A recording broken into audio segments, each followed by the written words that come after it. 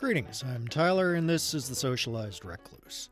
My guest this time is the creator and resident plate-spinning human behind Button Down, the quote, easiest way to build and run your newsletter, Justin Duke. And in the interest of full disclosure, amid the sounds of my neighbors building stuff in their backyard, I use Button Down for my own newsletter, Macro Parentheticals, and I offer you no apologies for the effusive tone that my questioning will take, because Button Down is excellent.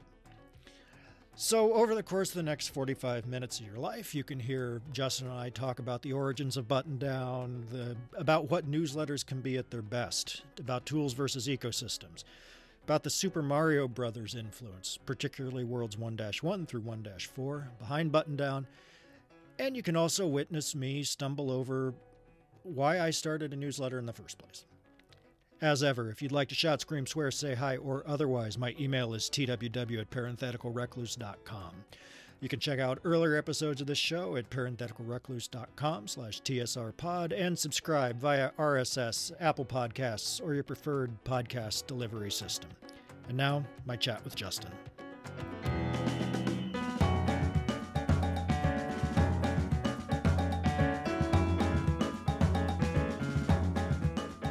At their best, what are newsletters? What can they be? Ooh, I love that. I think for me personally, newsletters at their best are a combination of two things. One is ephemeral writing, which I think is more and more sacred as time passes, right? As we get to this world where everything is archived, everything is digitized. Like all of that is great and noble, and I think useful in a lot of ways. But it can cheapen the written word. You know, I cringe a little bit every time I see someone refer to an essay or a chapter of what could be a book or anything as content, right? Like I think newsletters at their best are a little gift to you in your inbox that you get to read and discard as if it's like this sacred bit of pamphleture that you come across. I think that's one aspect of it. And the other aspect of it that is really the reason I'm so passionate about the genre is it's a relationship between a reader and an author, right? It's something that is actually bi-directional. Newsletters are kind of interesting and in vogue right now because of this relationship and its commercial aspects. But I think the readership aspect of you as a subscriber kind of grant authors a little sliver of daylight into your reading habits in your inbox and vice versa. That really doesn't happen in any other broadcast medium. So many other broadcast media are fan out, right? Like you as a writer, if you're publishing to a blog via RSS or using, Twitter or any of sort of the big tech governed things, like you often will have more reach, but at a certain cost of not really understanding the full scale of your social graph. What I love about newsletters is it's a way to have an ephemeral but intimate relationship with the folks to whom you write. Yeah. I mean, when I first had to start writing newsletters, I was running a nonprofit, and it was just a quarterly thing, and I just hated doing it. And now I've been writing my own thing for 10 years and doing it weekly, and it is that that bit of daylight. I love that. I'm going to steal that. I'm going to use that. But what were you? I mean, one of the things I really love about Button Down, about your work, is that it's that it didn't exist, so I'm going to build it ethos. And so, what was it that you were looking for that didn't exist when you? Absolutely. I was using for a long time a tool that I believe is still around called TinyLetter, which is it's an app now owned by MailChimp. It is exactly what I think the name proffers. It's a very small email newsletter tool. It was bare bones. The idea was, you have a subscriber base and you can add folks manually or they can subscribe and you send out emails. And the value prop, frankly, was very similar to what Button Down was, minus a couple of things. Like the interface for writing within TinyLetter was pretty clunky. The app was like flaky in a lot of ways that make my engineer brain and frankly my engineer heart boil a little bit of like, oh, this just like I accidentally closed out of this window and I lost, an hour's worth of writing, or I hit send and nothing's happened and I don't know why and the app won't tell me why. Like all of these little things that sort of added up to the soul of this product matches onto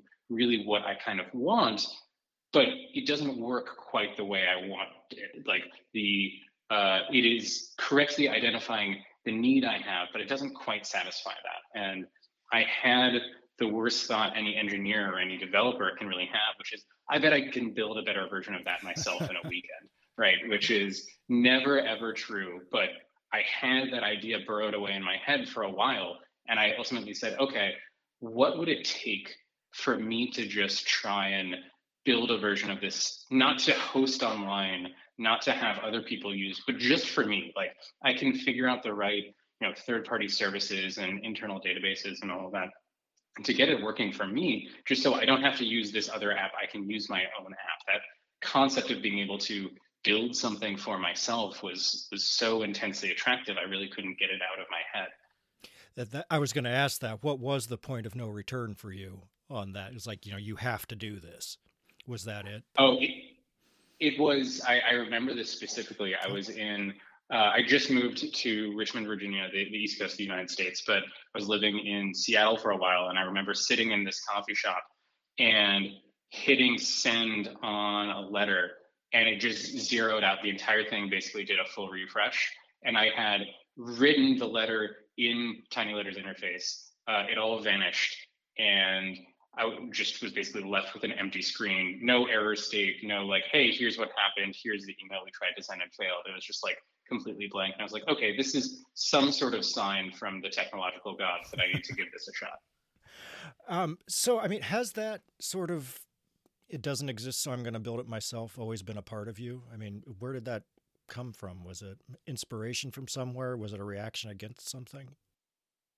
I never honestly thought it was a remarkable thing for a long time, in the sense of like, I think in certain tech spaces there is like a almost a fetishization of like building your own tools, like as if there's like inherent moral value in like using a thing that you've crafted yourself. I think I came at it from a pragmatic lens of just like, sometimes one of the virtues I think of being a software developer and being an engineer is you can build things because you want them to exist in the world, not because you have to, not because that's the correct thing to do, but because it's fun and entertaining. Like I was the kind of person who was so excited by the prospects of building software that like that was not just my day job, that was my hobby. That's what I wanted to spend my time doing.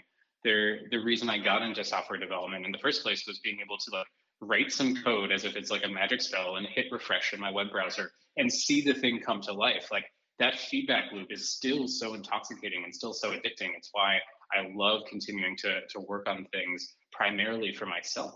I think there is a bit of a fallacy that if you're building something, you need to build it with an end game in mind. The author Robin Sloan had an essay from a couple years back that I really loved, and the title really says it all. It says, an app can be a home cooked meal. And I think that philosophy I really have internalized a lot, which is you can build something not because, especially being in the tech industry, there's a lot of talk about scaling and how do you maximize customer growth and how do you hit revenue targets and all of that. And there's nothing wrong with those approaches, but the idea of like all software has to approach that and has to come at the raison d'etre of like corporate value feels so incorrect to me. I think building software can be the equivalent of like having a hobby shop in your backyard, or like getting to tool around with carpentry or woodworking in your spare time. It can be something that has entertainment value and utility, not just one or the other. That was the I was about to say that it feels like you approach it from sort of that woodcrafter's perspective, that it's just you do it to do it. And exactly. Yeah. So I mean, in the main like copy for Button Down, you said that you wanted to make a tool, not an ecosystem. And so, I mean, I know you're not a fan, neither am I, of the doing a Substack or on my Substack or whatever. So what does the kind of the and I might have my terminology wrong here, but what does that sort of ecosystem interpretation of the newsletter medium? Because I'm a writer and I view a newsletter as one of the most exciting media to work in. So as for like creative experimentation, whatever. But so what does that interpretation, the ecosystem interpretation, get wrong about newsletters? I think your framing of it really says it all, right? Which is a question of nomenclature. What is the noun that you're building? I have no, again, like moral stance against Substacks, but when you build a Substack, you are building a Substack. You are writing on their platform, and it's a bit of a Faustian bargain in the sense of you get a very strong ecosystem of other readers and writers and the network effects that that entails. But the downside is you are ultimately publishing something to a centrally controlled platform. You are contributing to the larger ecosystem as opposed to having what I kind of mentioned earlier, which is the sacred intimacy between writer and reader. I think you see this a lot in other phases of publishing on the web as well, right? Like we had an era where a lot of folks who published on the web had their own website and had their own personal domain space, and over time those things got subsumed into the blog spots and the mediums of the world, and then it kind of shifted backwards as those platforms kind of succeeded in some ways, failed in others. There's always going to be that tug and pull where the relationship with the platform and the platform user can be mutually beneficial, but often there are points of friction of I want to make a decision as a user that maybe the platform doesn't want. Like I want to have very minimalistic branding, but the platform really wants folks to know, hey, this is a Substack and you're tied into these other newsletters. And I think it's a tricky balance to have. One of the things that is not necessarily unsustainable, but harder to sustain in this industry is if you're a publishing tool and you take venture capital and you need to hit certain growth targets, that means you often have to prioritize how do we grow this business? How do we increase revenue? How do we increase activity over how do we make this the best possible experience for authors and for readers? And I don't think there's anything necessarily wrong with that. I think Substack has done a lot to grow the newsletter ecosystem writ large, even if they've done so in directions that I don't agree with. But I love the ability to be frankly picky and sometimes nitpicky with what I like to build within Button Down, because I have the luxury of saying, first and foremost, what are the things I would want in a tool? Not what is the best to grow revenue this quarter, not what is going to bring more authors onto the site, but if I narrow my lens to myself and the people who I think like me, what is the right choice? And I think that unlocks a lot of opportunities in order to build something that I'm proud of building and also frankly proud of using. Yeah. This next one actually kind of follows up on that. Is that I as a user, I mean, I tend to leave services when they strike out beyond that. I call it sort of like a blank slate functionality, because to me, when that line gets crossed, the platform becomes the ones dictating how I use their service and not the other way around. But what I really appreciate about Button Down is that while you do add features, they to me they deepen and kind of supplement and solidify what's already there, but really leave the basic core of what it is, of what Button Down is, in place. So I was wondering if you guide me through your decision process as to what to add. For sure. And taking a step back, one of the metaphors I really love in terms of how to deepen those interactions, as you phrased it, because that is really my goal, is to, whenever I add something to Button Down surface area, to either enhance or at the very least protect the core interactions that folks deal with. And the philosophy I like and draw a lot of inspiration from is actually video games. If you think of, say, Super Mario, right? The original one for the Nintendo, where you've got, what is it, the 32 levels? Like 8 worlds and 4 levels on each world. You start off on the first world by just jumping. You've got the little Goomba, and then you need to go up the bricks. And your interaction space is pretty simple, right? You jump, you run, you suddenly understand what a monster is. You understand what the little blocks that if you hit the blocks from below, they'll break.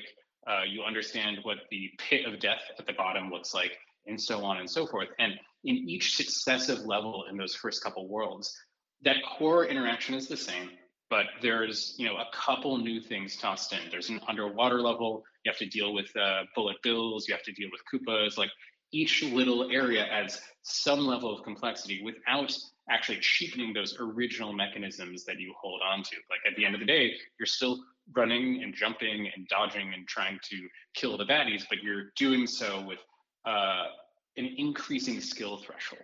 And I try to approach Button Down in the same way, which is thinking a lot on the 2 core experiences, which is the new user experience and then the old, not even old, but let's say veteran user experience of what does this look like to someone who has never seen Button Down before? And what does this look like to someone who has used Button Down every day or every week for the past 3 years? What is the delta in their experience based on this thing that I might add?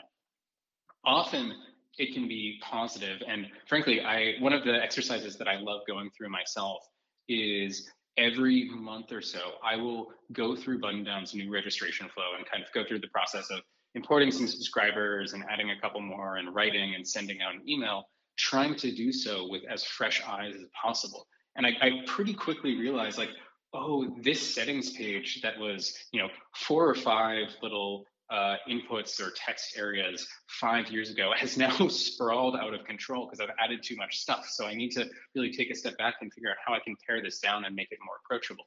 Or, oh, this subscribers page seemed really, really basic a couple of years ago, but I've added too many power user features. So now I need to pull some of those out and make them discoverable, but not necessarily front and center, because if you're launching a newsletter for the first time, you really don't care about those things. You're just trying to grow the base or understand where the folks came in from.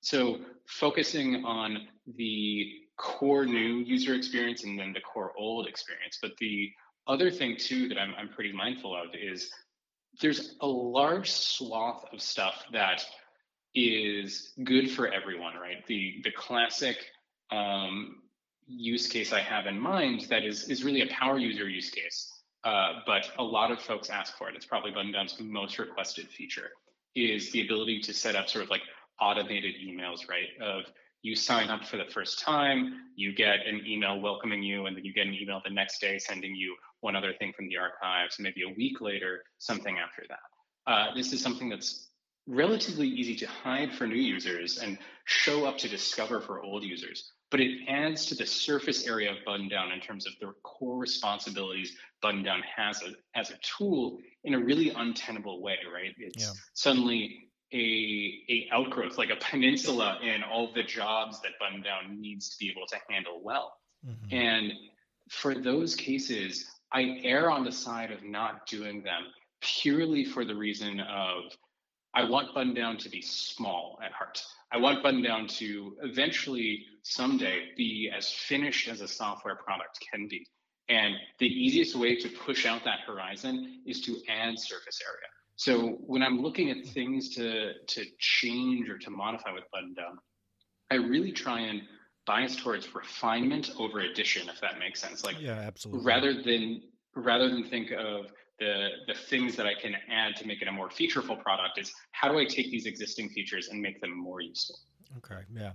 No, that makes sense. I like I said, I appreciate that attention to refinement that you add to it, that you give to it. Like I said, that it has been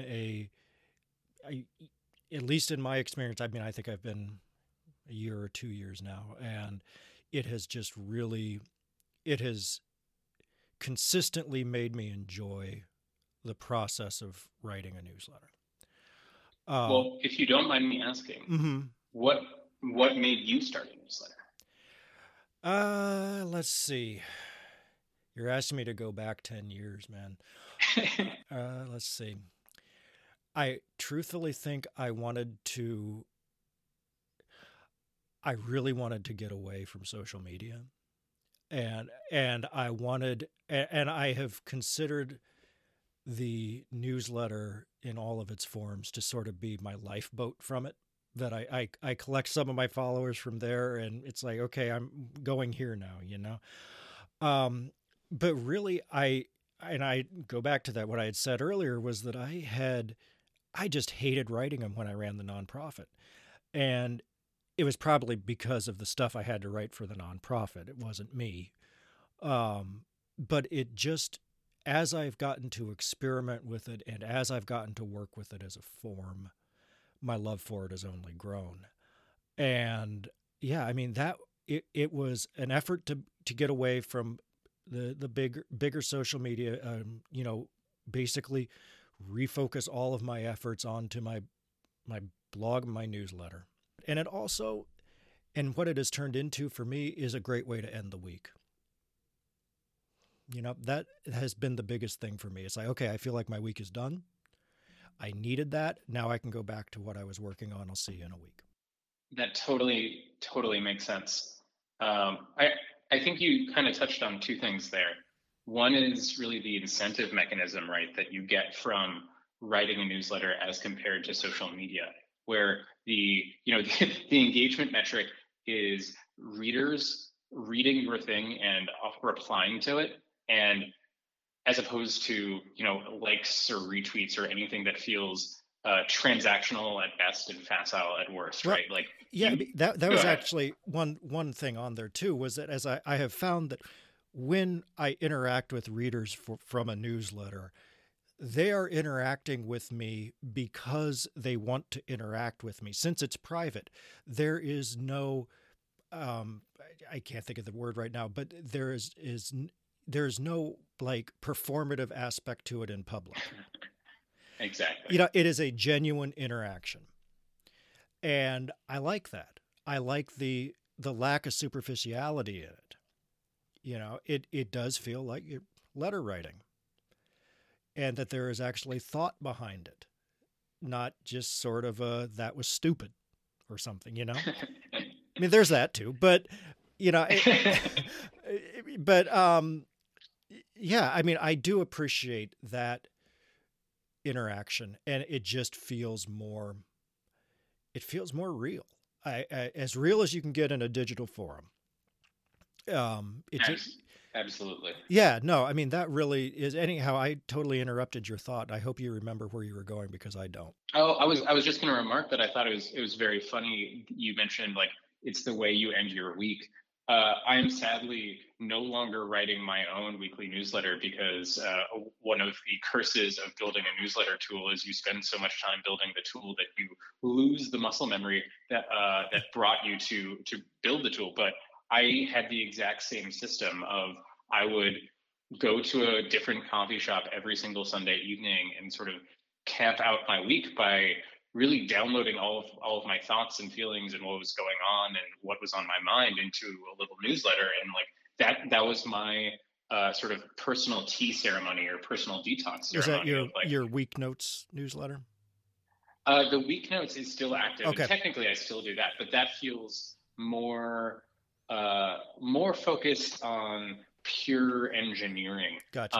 Okay. Which is still very useful in of itself. But when I was writing to just write the newsletter that ultimately caused me to build Button Down, it was more of a personal one of like, hey, here's where I've traveled this week. This is what's going on. Here's some interesting things I read and my commentary on them. Much more free flowing, less prescriptive in terms of what the subject matter was going to be. Mm-hmm. I've actually enjoyed writing week notes specifically because the strictness of form, and one of the things I actually do to kind of like impose a casualness on myself is I say, I'm going to sit down, I'm going to give myself 20, 25 minutes, nothing more. If it hits 30 minutes, I have to hit send, and I'm just going to write from the heart, not really focus on editing, not focus on narrative through lines, but just like what is top of mind. Let me regurgitate that specifically as it regards to Button Down.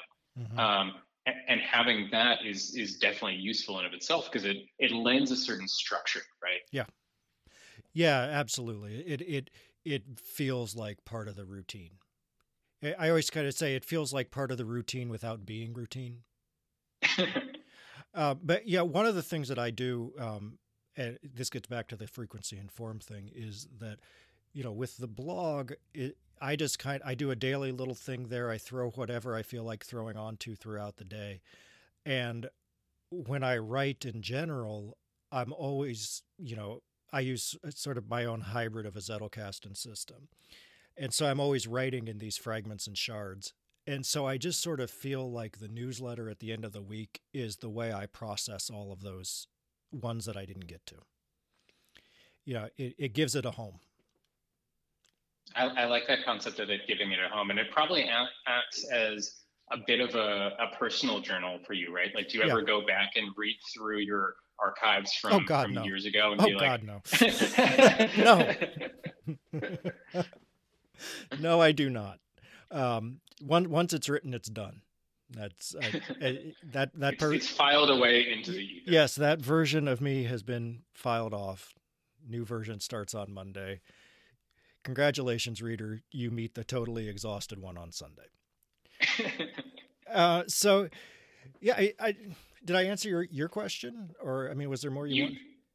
No, that was perfect. Okay.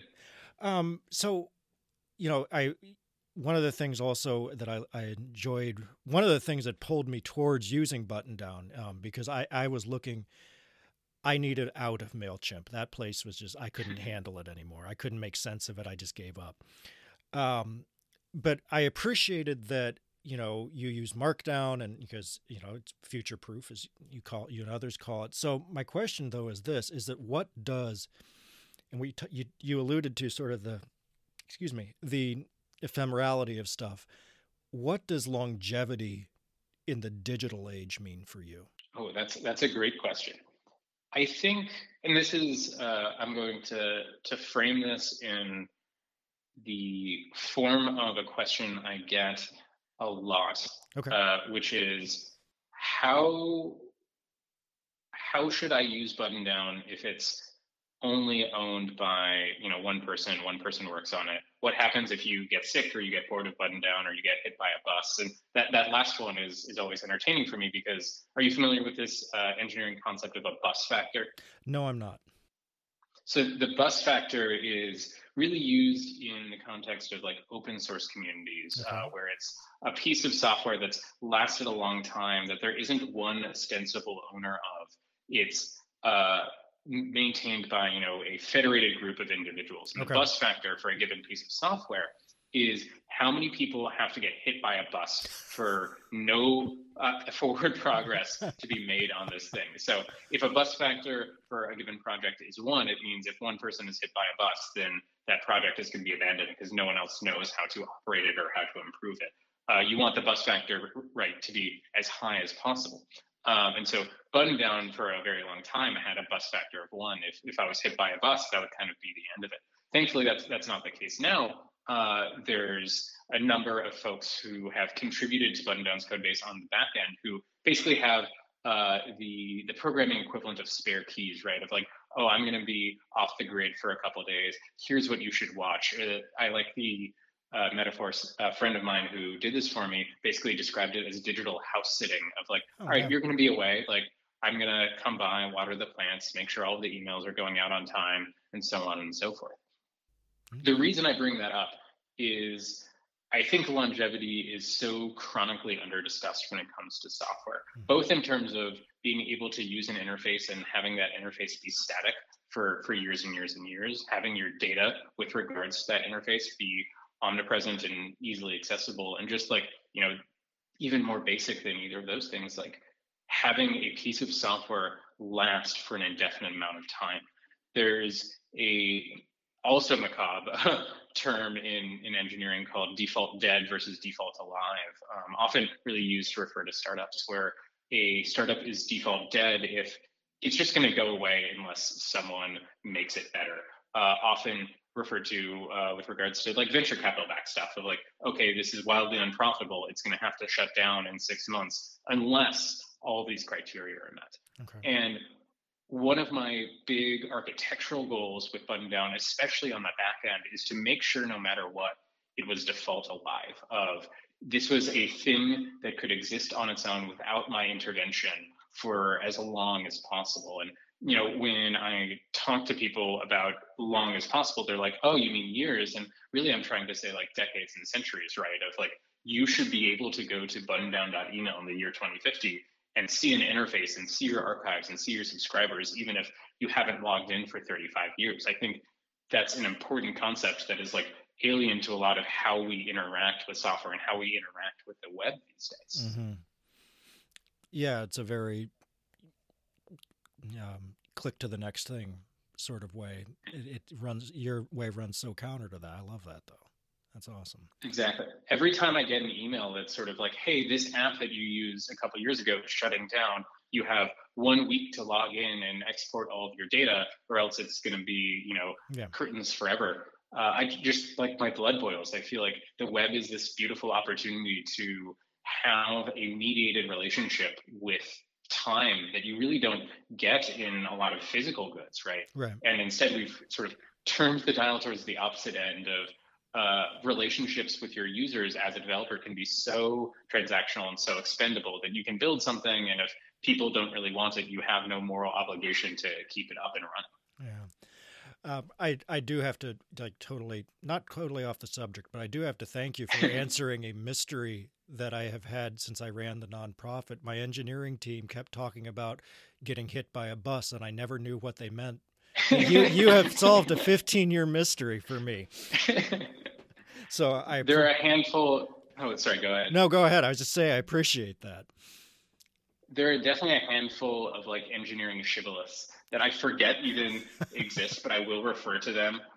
Like with my friends and my family who aren't in the engineering or development space, and they'll be like, "What are you talking? Why are you mentioning being hit by a bus?" And it's like, "Oh, right, this is a thing that is like in casual conversation in a work setting, and just sounds so wildly bizarre in any other setting." And I just kind of forget to code switch. Well, if any other pop up, I'll email you. Solve this one for me, Justin. What's wrong? But the longevity thing sort of plays into that. There was a quote I had read sometime, and it stuck with me. I'm not sure I necessarily agree with all of it, and I'm paraphrasing it here. But it was that the internet is not a library, but it's a messaging system.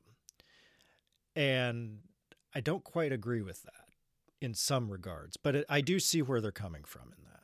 And I think that kind of goes into, you want it to be much more of a library. In my exactly. Yeah. Okay. Yeah. Sorry. Go ahead. No. Go on. I think and I'm sure there is some sort of bibliotechnical metaphor that is really apt here that I can't quite place. Mm-hmm. But I think the library doesn't quite get what my vision is for what I think the web can and should be, because the library implies like some level of central planning, right? Like there is a single authority, and at the end of the day, I think the web is a library where you get to own what books you think should be in circulation. The web that I fell in love with, back in the early 2000s, late 20th century, was this thing that felt Wild Western in a really positive, constructive way of, I made my first friends on the internet by just like emailing people on discussion forums and like researching these random blogs from folks who I'd never met. And like, there was a level of play and discovery that it doesn't feel like there exists anymore. Yeah. I think the web being some sort of like huge sprawling sandpit where you can have these glorious structures built from the sand, and you can destroy them if you want to, but you have the agency, you have the ability to say, I want this to stick around versus I want this to return to the flatlands. I think that's really as close as you can get to what my platonic ideal of the web could be. It kind of sounds like everybody is their own library. Exactly. That reminds me of something William Gibson talks about your personal microculture. Mm-hmm. That it is. Talk to me more about that. What does that mean? It's this idea that, and I am paraphrasing Gibson here, and I am probably going to nail it wrong, but this is just stuck with me. was, just a blog is a sharing of your personal microculture, of the things that defined you. The comment, like my newsletter covers everything. My blog has everything from Twin Peaks to Universal Monsters to dog pictures to me saying fuck a lot. And, and so that's my personal microculture, for better or for worse. And it is, in my understanding of Gibson's definition, I might be mistaken, but that's what it feels like to me. And it just feels like, in the best vision of the internet, it is this sort of interaction of these personal microcultures. I couldn't agree more. There's one of my favorite, I don't know what the right noun is, and that's probably part of the reason why they're one of my favorite, let's just say, people on the internet, is this writer and publisher named Gwern. It's Gwern. And he has a personal website built from scratch that is just the largest and most detailed and most random assemblage of esoterica that I've ever seen, where it's everything from like meta reviews of peer studies to him self-reporting different drug tests, to him talking about anime, to him talking about macroeconomics. It's just like this fascinating glimpse into this person's brain. Like, you so vividly browse this site and you have this like quick little sliver into how someone thinks and experiences the world. I think the ability to do that is just so neat and so cool. And there are a lot of publishing platforms that will approximate that and get really close to that. And I think that's why like the entire concept of social networking is really, really useful. But I think the core of microculture really is, right, like, it's not a linked list of thoughts or ideas, but it's this bizarre branching path, this choose your own adventure of trying to understand someone and trying to understand their self-expression. Yep. And that was like how I've shifted my own writing process into like the Zettelkasten method of these weird links and stuff. And that I've just found like creativity comes from the collision of these weird links and these weird landscapes, I guess, for lack of a better term. Absolutely. So you do everything with Button Down. I mean, you building it to customer service of I am guessing a not inconsiderable number of of emails. Never, and you hold down a full-time gig and living a life. You just moved. You have a cool dog, and you somehow manage to be an absolutely pleasant human being. I mean, I would be a total shit. But so it's beyond impressive. But I mean, so I guess the simple but not necessarily easy question, actually, two: how do you do it, and what makes it worth it? Oh, I like the framing of that as a two-parter. I would definitely describe my life, and I say this with some level of irony or self-awareness, as like being jam-packed. And sometimes that's a great thing, sometimes that's a bad thing. There are very few days where I feel like I have a strong amount of slack or downtime, and I think that's completely fine.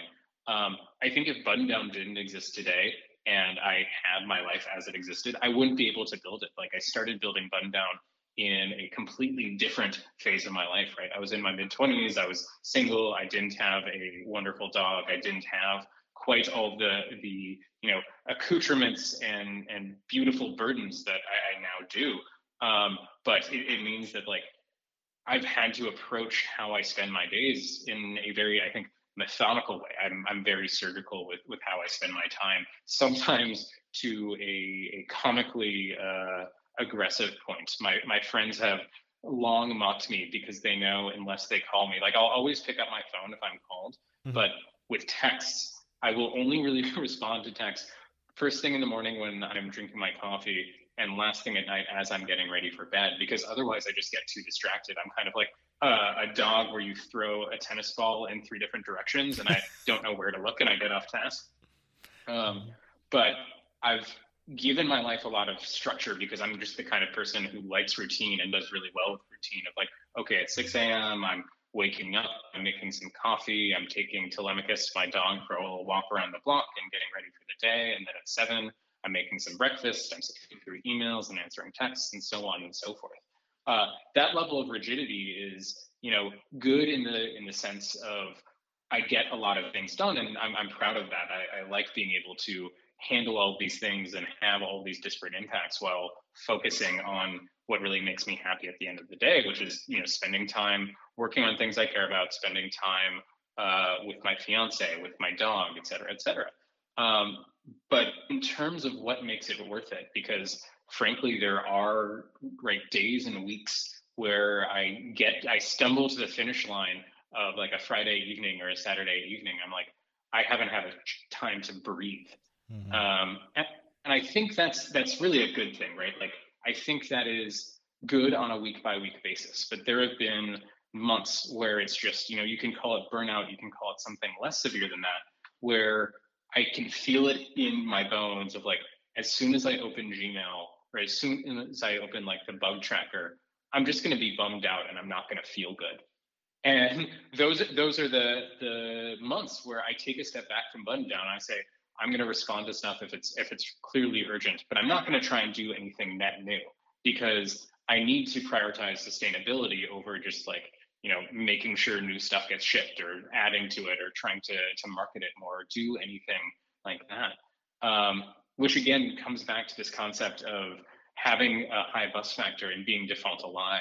Of the reason button down has stuck around for so long and grown so consistently is that it's in a state where if I were to ignore everything and throw all of my electronic devices into the James River, it would last indefinitely. There would be some bugs and there would be some angry emails and I would have to do some refunds, but it would keep on going. And I think the thing that would give me existential dread is having to face the Sisyphean task of answering every single email every morning, or else the thing vanishes, right? Like, button down has its rough edges and has its bugs every now and then, and has some scaling stuff, especially over the last 18 months as the newsletter space and button down being a tenant in that newsletter space has grown and grown and grown. But it's self-sustaining. It can run on autopilot in a way that I really needed to, because boy, there are weeks and weekends. Even this past weekend, I was down in Florida. I flew down for a friend's engagement party, and I just knew I couldn't be in work mode at all for 72 hours. And like the luxury to do that and to say, if I really needed to, I could extend this from 3 days to 3 weeks is really, really useful. And I think there's a lot of stuff, I think, around, lifestyle design and productivity and all of that. And I think a lot of those things can be useful for optimizing, sort of like being a optimization function. But I think the question I've really tried to answer more and more the past couple of years is like, what am I optimizing for? For a long time, it was building something I was proud of. I've done that. Like, I'm proud of Button Down and I want to continue being proud of it. But now how do I make sure it lasts the next 40 years? And how do I make sure my relationship with it lasts the next 40 years? So we're going to head into the end of this, and I would be absolutely remiss because as a fellow video game nut, since your bio says you play video games, and I guess since we're talking about your tiny bit of breathing room, what are you playing right now in your tiny bit of breathing room? Oh, great question. So I've been very tempted to download Elden Ring, which I presume you may or may not be familiar with. Have you played it? I have not played it. It is beckoning to me. I am right. I just finished Far Cry 6, and I am making my way through the Yakuza series as fast as I can before they leave Game Pass. So that's been my thing. My brother is more than a little upset with me for having downloaded and played maybe 2 hours of the most recent Yakuza. What is it? Like a Dragon. I haven't gotten to that one yet, but it was incredibly funny, and I was really enjoying it. I just have this weird tick where, so I have a Switch and a Xbox One, I think, whatever the newish Xbox is. Okay. Yeah. And just because of, I think, where I end up tending to play games, it's usually when I'm traveling or I'm in bed. and I always end up defaulting to playing my Switch. And so Yakuza, as good as it is, I'm just like never actually sitting down in my living room and playing video games and being like, this is how I'm spending my evening. It's always like a little bit later than that. And so portable games have been really my lifeline for the past few years. But having all of my friends, literally all of them, talk to me about how great Elden Ring is making me feel like I need to pull the trigger probably this coming weekend. But to answer your question, I am playing a game that is, I don't know if it has the worst name of any game that I've played, but it's definitely up there. It's Triangle Strategy, which is, are you familiar with sort of the like strategy RPG genre of games? Like Fire Emblem, and it's basically that. Okay. The entire concept is you are going through one of these sort of like war-torn nations. You're a princeling who becomes the king, and you have to decide between various factions to align with, and then there's the war phase as well. And I'm a sucker for any of those genres of games, whether it's like the Fire Emblem games or the Tactics Ogre games or that. Like, I love both the core gameplay mechanics and then also some of the like War of the Roses-esque political intrigue that comes through, and that's been a really fun game to go through. It's one of those things too, which is like I need games where I can sit down, play it for an hour or so, and then stop playing and feel like, okay, I've made an appreciable level of progress and I've had some fun with this. As opposed to, they're the games, right, where it's like, okay, the way to play this game is really you have to sit down for like a 5-hour session of like Civilization or whatever. I struggle with those just because the only way I end up playing them is I accidentally stay up until 2:30 in the morning, glued to my screen, and that's not good for anyone involved. Yeah, no, I'm on the Yakuza games. I'm dreading making another attempt at the Sekiro Shadows Die Twice game. Oh yeah. I got so mad at that. I don't know if my blood pressure can take the rage that game instills in me. Did you ever play Celeste by any chance? No. So Celeste is a platformer. It's sort of like Mario style. You're jumping around, and what the reason I think of it a lot when people bring up the From Software games, the Sekiro and the Demon Souls and all of that, is it was a game that there's no other game I died more times in, and I know that because it has like a very helpful how many times you died tracker, and you're generally in the thousands by the end of the base game and in the tens of thousands by the end of the extended game, where you're like trying to get through all the secrets and there's time limits and all of that. But the thing I loved about it is it had such a respect for you as a player, where yes, you're going to die a bunch of times, but you're not going through any loading screens and you're not waiting like 15 seconds and you're not going through 5 rooms that you've already cleared to get back to where you were. You die, and then half a second later, you're back where you started at the start of each screen, because each screen is kind of like a really, really difficult little timing puzzle that you have to navigate. And I loved that because it tied into the theme of the game, which is about this like young woman trying to find herself, and so she's climbing this mountain and having a really tough time doing it. And I felt like I'm such a big sucker for like the metagame aspects, where it's like the gameplay ties into the story of the game or the message of the game in an elegant way. And it just did such a nice job of like, yes, you're going to get frustrated, but also the character who you're playing as is also really frustrated. So that's the point of this, and you can overcome it. It was just so satisfying as a concept to play it as well. I'll add that one to the list too. So Matt, so where can people connect with you? Website, Twitter, all that good stuff. Of course. I am on email first and foremost, fittingly, at me@jmduke.com. I love getting emails from strangers. It's always a pleasure, both from a newsletter standpoint and just a personal standpoint. I'm on Twitter @jmduke, and then I run a very weird sort of like quasi-blog, quasi-website, quasi-like live stream of everything I'm reading and playing at arcana.computer. Cool. All right, Justin. Well, thank you so much, man. This has been fantastic. Of course. It was my pleasure. Thanks so much for inviting me on.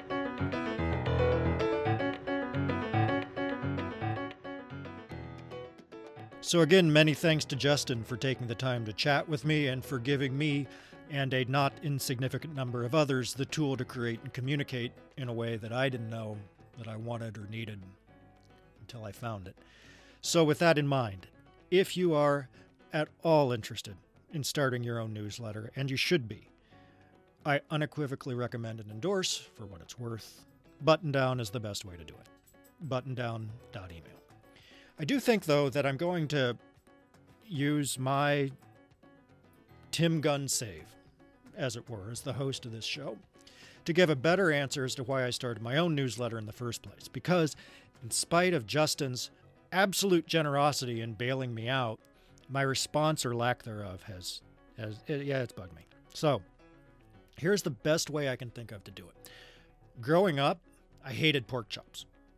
They were dry, as presented to me. They were dry, awful, shake and bake cardboard monstrosities. And I hated them into my adulthood until I learned to cook them properly myself and in my way. It's the same thing with newsletters. I hated what I had to write for the nonprofit. It was my first exposure to the medium. So of course, if I don't like what I'm writing for the medium, and that's my first exposure, I'm not going to enjoy the medium. But I love what I'm writing now because in my own thing, because it's the best tool, best way I can think of to communicate myself and my vulnerabilities and whatever weird shit I throw into the world to my readers.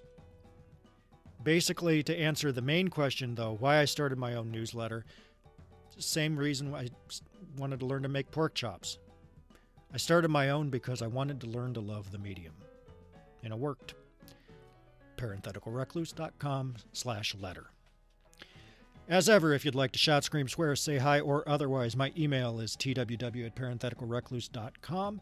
You can check out earlier episodes of this show at parentheticalrecluse.com/tsrpod and subscribe to future episodes via Apple Podcasts, RSS, or your preferred podcast delivery system. We'll see you next time.